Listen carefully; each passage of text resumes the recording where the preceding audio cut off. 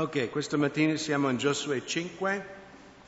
Ok, abbiamo visto domenica scorsa come il attraversamento del Giordano, questo memoriale o questo altare che gli israeliti hanno fatto al di là del Giordano rappresentava la nuova vita, il Giordano, la morte del vecchio uomo. E anche qui in capitolo 5 il Signore chiamerà gli israeliti di circoncidersi, tutti i maschi adulti, per in un certo senso rinnovare questo patto che hanno fatto con lui per mezzo di Abramo. Infatti questo troviamo in Genesi 17. Poi Dio disse ad Abramo: da parte tua tu osserverai il mio patto, tu e la tua discendenza dopo di te, di generazione in generazione. Questo è il mio patto che voi osserverete fra me e voi. La tua discendenza dopo di te, ogni maschio fra voi sarà circonciso e sarete circoncisi nella carne del vostro prepuzio. E questo sarà un segno del patto fra me e voi. Allora noi sappiamo anche dal Nuovo Testamento che Abramo è padre di tutti coloro che vivono per fede. Ok? Ringraziamo il Signore che non facciamo ancora circoncisione di adulti. Alleluia, fratelli. Amen. Perché era una cosa per il popolo ebraico, in un certo senso potremmo vederlo al contrario del marchio della bestia, che tutti i non credenti prenderanno negli ultimi tempi, no? Questo segno di appartenenza, diciamo, a Satana. Invece Dio ha comandato a Abramo e ai suoi discendenti di fare questo segno nella carne come segno che loro erano il suo popolo speciale, che loro erano separati, che erano diversi. E secondo me non è neanche casuale dove viene fatto questo segno sulla sessualità dell'uomo, no? Perché quello, poi vedremo il popolo di Israele quando entrano nella terra promessa, loro cadono per prima proprio perché i loro figli sono attratti dalle donne e maschi pagani e poi si sposano, poi mischiano, poi l'idolatria viene introdotto in Israele. Perché credo che siamo tutti accorti, intanto che viviamo in un mondo molto perverso, e parlo di uomo, no? È un punto veramente difficile, no? Le tentazioni sessuali, e quindi in un certo senso se quell'area è consacrata al Signore, tutto il resto sarà anche consacrato, perché forse è l'area di più grande tentazione. Quindi in versetto 2, in quel tempo l'Eterno disse a Giosuè: fate dei coltelli di pietra, circoncidi di nuovo per la seconda volta i figli di Israele. Allora la seconda volta perché la prima volta hanno fatto con Mosè in Egitto. Quindi in tutto questo 40 anni di vagare, tutti quelli che sono nati dopo l'uscita di Egitto non sono stati circoncisi. Così Giosuè fece dei coltelli di pietra e circoncisi i figli di Israele sul colle di Haralot. Allora è chiaro che Giosuè non ha circonciso tutti gli uomini lui da solo, era solo nel senso che lui ha dato l'ordine e quindi hanno seguito le sue ordini. Questo fu il motivo per cui Giosuè li circoncisi. Tutto il popolo che era uscito dall'Egitto, i maschi, tutti gli uomini di guerra erano morti nel deserto lungo la strada dopo essere uscito dall'Egitto. Mentre tutto il popolo uscito dall'Egitto era circonciso, tutto il popolo nato nel deserto lungo la strada dopo l'uscita di Egitto non era stato incirconciso. Infatti i figli di Israele avevano camminato 40 anni nel deserto finché tutto il popolo, cioè gli uomini di guerra che erano usciti dall'Egitto, furono distrutti perché non avevano ubbidito alla voce dell'Eterno. Ad essi l'Eterno aveva giurato che non avrebbe fatto loro vedere il paese che avevo giurato ai loro padri di darci, in un paese dove scorre latte e miele. Così Giosuè circoncise i loro figli che Dio aveva suscitato al loro posto, perché erano incirconcisi, non essendo stati circoncisi lungo la strada. Quando si finì di circoncidere tutto il popolo, essi rimasero al loro posto nell'accampamento finché furono guariti. Allora l'Eterno disse a Giosuè: oggi ho rimosso da voi il vituperio di Egitto, e quel luogo fu chiamato Gilgal fino a questo giorno, perché Gilgal vuol dire rimuovere, no? Dio ha rimosso queste vergogne, perché gli egiziani beffavano di Israele e dicevano agli israeliti: Dio vi porterà nel deserto per morire. E invece non sono morti, come anche noi non siamo morti. I nostri nemici hanno minacciato: loro non entreranno in quel posto, ma siamo entrati, grazie a Dio, per fede. Però di nuovo qui non vi parlerò tanto della chirurgia estetica oggi, no? Perché dice: mamma mia, che cosa hanno fatto? Grazie a Dio nel nuovo patto non dobbiamo fare questa operazione fisica, amen? Però questa operazione fisica rappresenta qualcosa molto importante spiritualmente parlando. Perché non è a caso che abbiamo letto qui che la vecchia generazione è morta, è stata sepolta nel deserto. Solo la nuova generazione ha attraversato il fiume Giordano e entrerà nelle promesse di Dio. E questo ci parla del fatto che il nostro vecchio uomo, cioè la nostra carne, non entrerà nel regno dei cieli. Voi sapete che il tuo corpo non entrerà in paradiso. Io sono contento perché i miei ginocchi ormai, se mi piego giù, riesco a piegarmi giù. Il problema è risalirmi sopra, ci vuole il gru, no? Mi devo portare un gru in giro per rialzarmi, perché i ginocchi non funzionano come una volta.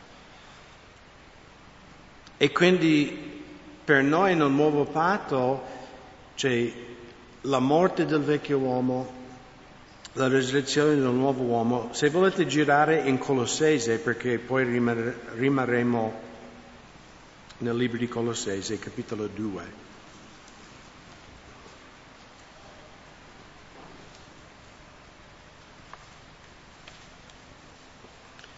Dove l'Apostolo Paolo ci spiega profeticamente questo atto di circoncidersi, cosa rappresentava per noi oggi.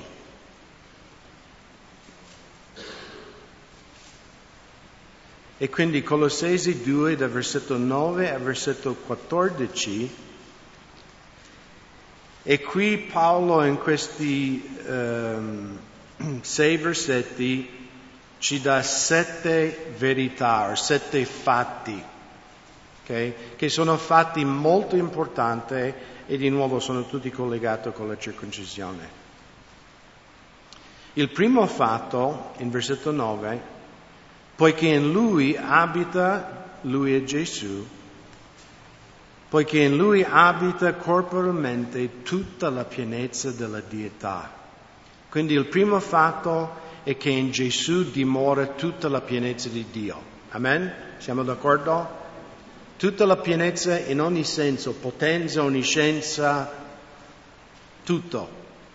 Primo fatto, ricordate questo fatto, che in Gesù c'è tutta la potenza di Dio. Fatto numero 2, versetto 10, e voi avete ricevuto la pienezza in Lui, essendo Egli il capo di ogni principato e potestà. Quindi non solo in Gesù dimora tutta la potenza di Dio, ma noi abbiamo ricevuto questa potenza per fede. Ed è tutto per fede. Il terzo fatto, in versetto 11, quindi la pienezza di Dio in Gesù, noi abbiamo ricevuto questa pienezza in Cristo.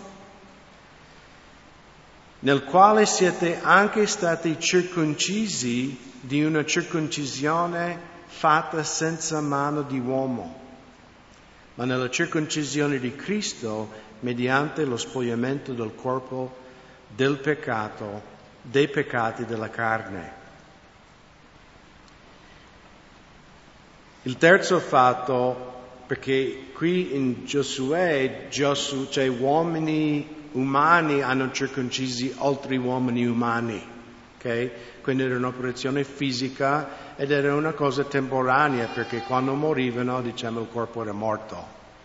Però Paolo dice che Dio ha circonciso noi.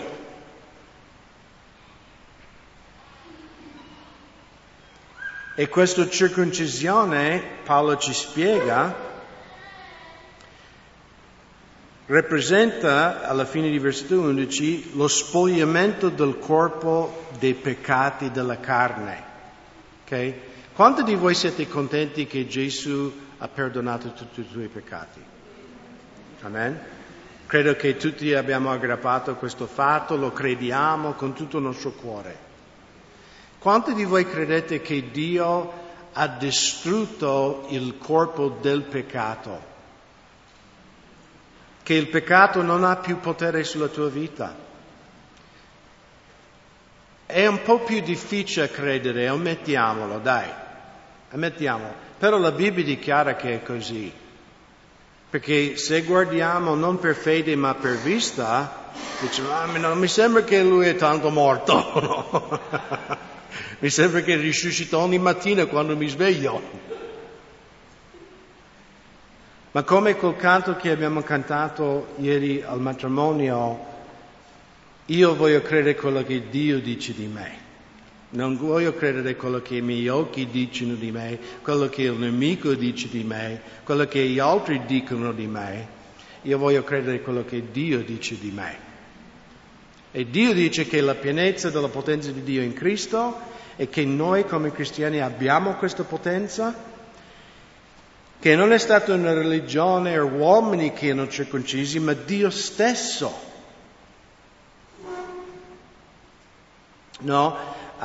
In un certo senso ha annichilito il vecchio uomo. E poi Paolo va avanti in versetto 12.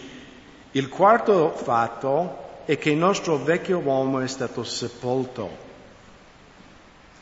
Essendo stati sepolti con lui nel battesimo, in lui siete anche stati insieme risuscitati mediante la fede nella potenza di Dio che lo ha risuscitato dai morti. Quindi di nuovo questo fatto che il nostro vecchio uomo è morto è un fatto che noi prendiamo per fede. Non per quello che sentiamo, perché se andiamo per quello che sentiamo, dice il vecchio uomo è ben vivo e vegeta. Ma la Bibbia dice che per Dio lui è stato ucciso. Okay? Perché quando Cristo è stato messo nella tomba, quando noi ci siamo identificati con Gesù, quando abbiamo creduto in Gesù, per Dio siamo stati sepolti con Gesù. Questo è quello che dichiara la parola di Dio. Ma di nuovo non è quello che i nostri sentimenti ci dichiarano. Ma è molto importante che noi crediamo questo. Se volete girare un secondo in Romani capitolo 6, tenete un dito lì in Colossesi 2, in Romani 6, versetto 6 a versetto 14.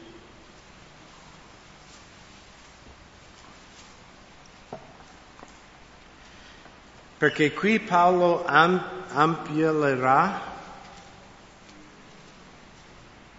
sarà amplificato? Amplierà questo aspetto che il vecchio uomo è stato sepolto. Quindi versetto 6, sapendo questo che il nostro vecchio uomo è stato crocifisso con lui, perché il corpo del peccato possa essere annullato e finché noi non serviamo più il peccato. Infatti colui che è morto è libero del peccato. Ora se siamo morti con Cristo, noi crediamo pure che vivremo con Lui. sapendo che Cristo, essendo risuscitato dai morti, non muore più. La morte non ha più alcun potere su di lui e neanche su di noi. Avete mai visto una persona morta? O anche un animale, un topo, tutti? Se tu vai da quel topo e lo dai un calcio, lui dice "Au!". Se lo dai un pizzicotto dice basta. Se racconti una barzelletta ride? No, non puoi fare niente perché è morto. È quello che Dio vuole che noi ci comprendiamo, che tu sei morto. Per me sei morto, sei sepolto. Quando mio figlio è sceso nella tomba, tu sei sceso con lui. Poi notate il versetto 11 qui di Romani 6, così anche voi, noi questa mattina, consideratevi morti al peccato, ma viventi a Dio in Gesù Cristo nostro Signore. Quindi di nuovo è un atto di fede di considerarsi morto. Perché di nuovo i nostri sensi ci dicono il contrario e a volte io capisco che anche noi credenti diciamo ma io non posso confessare che l'uomo vecchio è morto perché non mi sembra tanto morto. Amen? Però Paolo dice tu devi considerare che lui è morto. Perché se tu non consideri lui morto, in un certo senso non sperimenterai che lui è morto. Ok? Perché è una cosa di conoscerlo teologicamente, ma Dio vuole che noi poi viviamo questo fatto. Ok?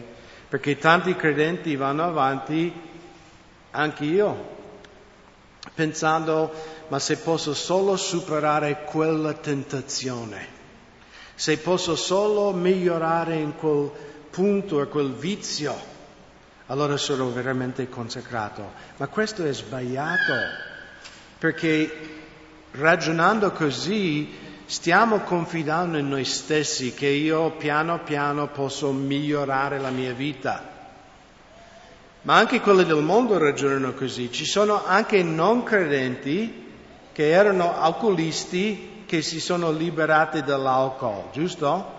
Ci sono anche fumatori senza Gesù, diciamo, anche se il battito del cuore hanno da Gesù, quindi non è mai senza Gesù, però magari non sono neanche cristiani, smettono di fumare, o persone che guardano pornografia che riescono a smettere di guardare pornografia, e senza essere credenti, no? Perché non è quel vizio, quel problema, quella tentazione che deve superare, è la radice del peccato che deve superare. È chiaro quello che sto cercando di dire?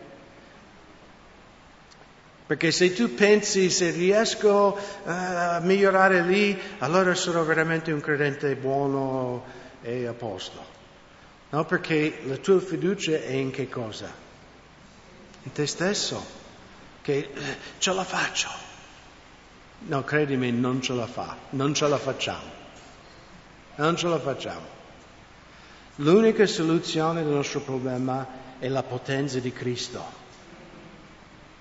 Perché quando riconosciamo, Signore, io non posso smettere di fumare, io non posso smettere di fare questo e quello, ho bisogno veramente della tua grazia, della tua potenza in me, allora lì troveremo la vittoria. Poi lui continua Paolo qui in Romani 6, in versetto 12, non regni quindi il peccato nel vostro corpo mortale per ubbidirgli nelle sue concupiscenze, non prestate le vostre membra al peccato come strumenti di iniquità, ma presentate voi stessi a Dio come dei morti fatti viventi. Le vostre membra a Dio come strumenti di giustizia, infatti il peccato non avrà più potere su di voi. Io voglio che voi tutti dite questo ad alta voce, il peccato non avrà più potere sulla mia vita.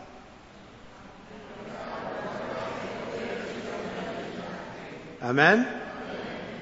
È quello che la parola di Dio dice.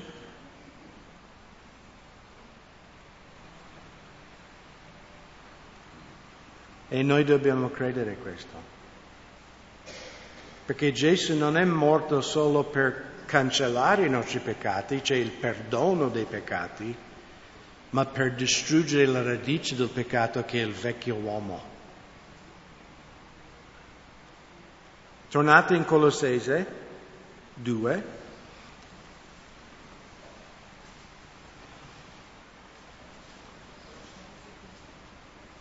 Quindi abbiamo già visto 4 fatti, che la pienezza della potenza di Dio dimora in Cristo, che noi abbiamo questa potenza, che siamo circoncisi, che Dio ci ha circoncisi, che il vecchio uomo è stato sepolto,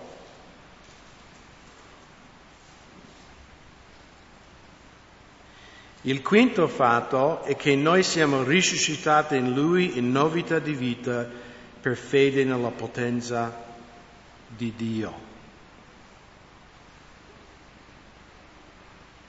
Il sesto fatto è con Lui Dio ha vivificato voi che eravate morti nei peccati nell'incirconcisione della carne, perdonandovi tutti i peccati.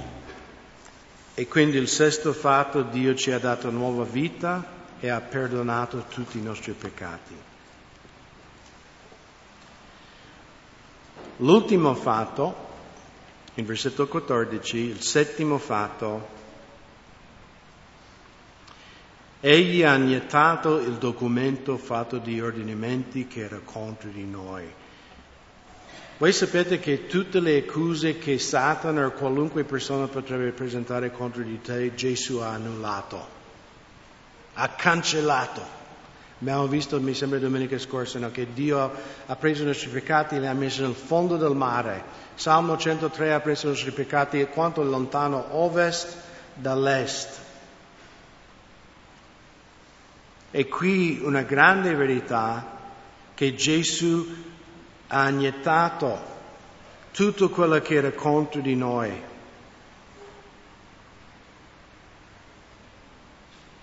Egli ha annientato il documento fatto di ordinamenti che era contro di noi, che c'era nemico, e lo ha tolto di mezzo inchiodando alla croce.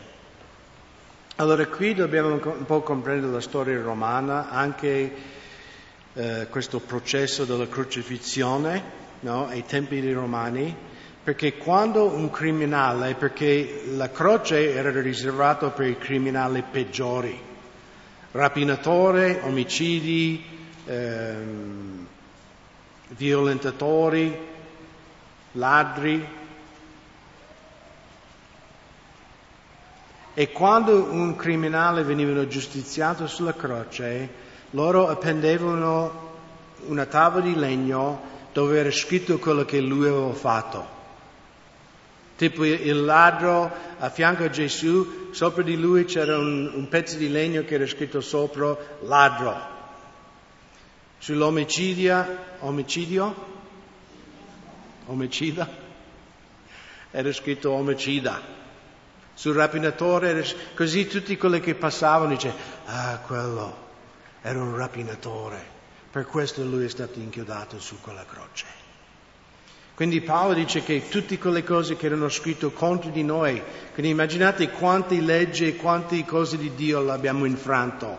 Non era solo una cosa, era bugiardo, era ladro, era bla bla bla bla, adultero. Erano contro di noi, ci accusavano, tutti guardavano e dicevano, lui ha fatto questo.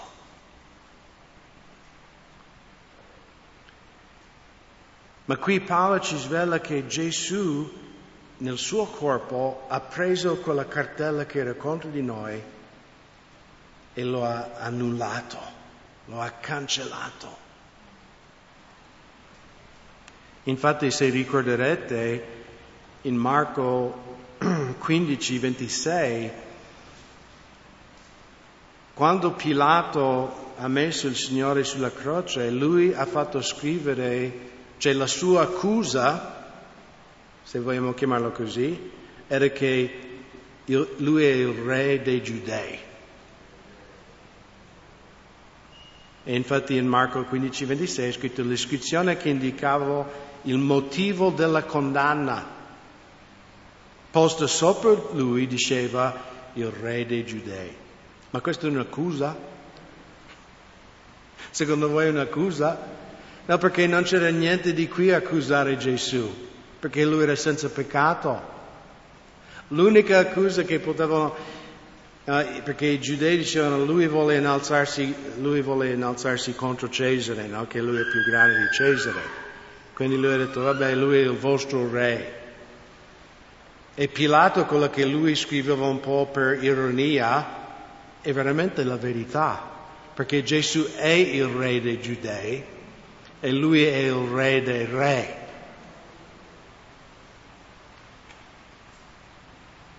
Ma grazie a Dio, lui ha portato su di sé tutti i nostri peccati, tutta la nostra colpa. Se volete girare un po' indietro in Colossesi capitolo 1, versetto 21 e 22.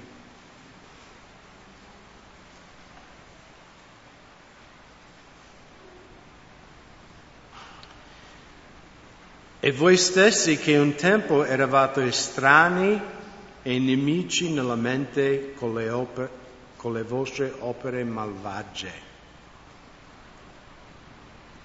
Quindi questo era quello che era scritto al di fuori di tutto l'elenco dei nostri peccati.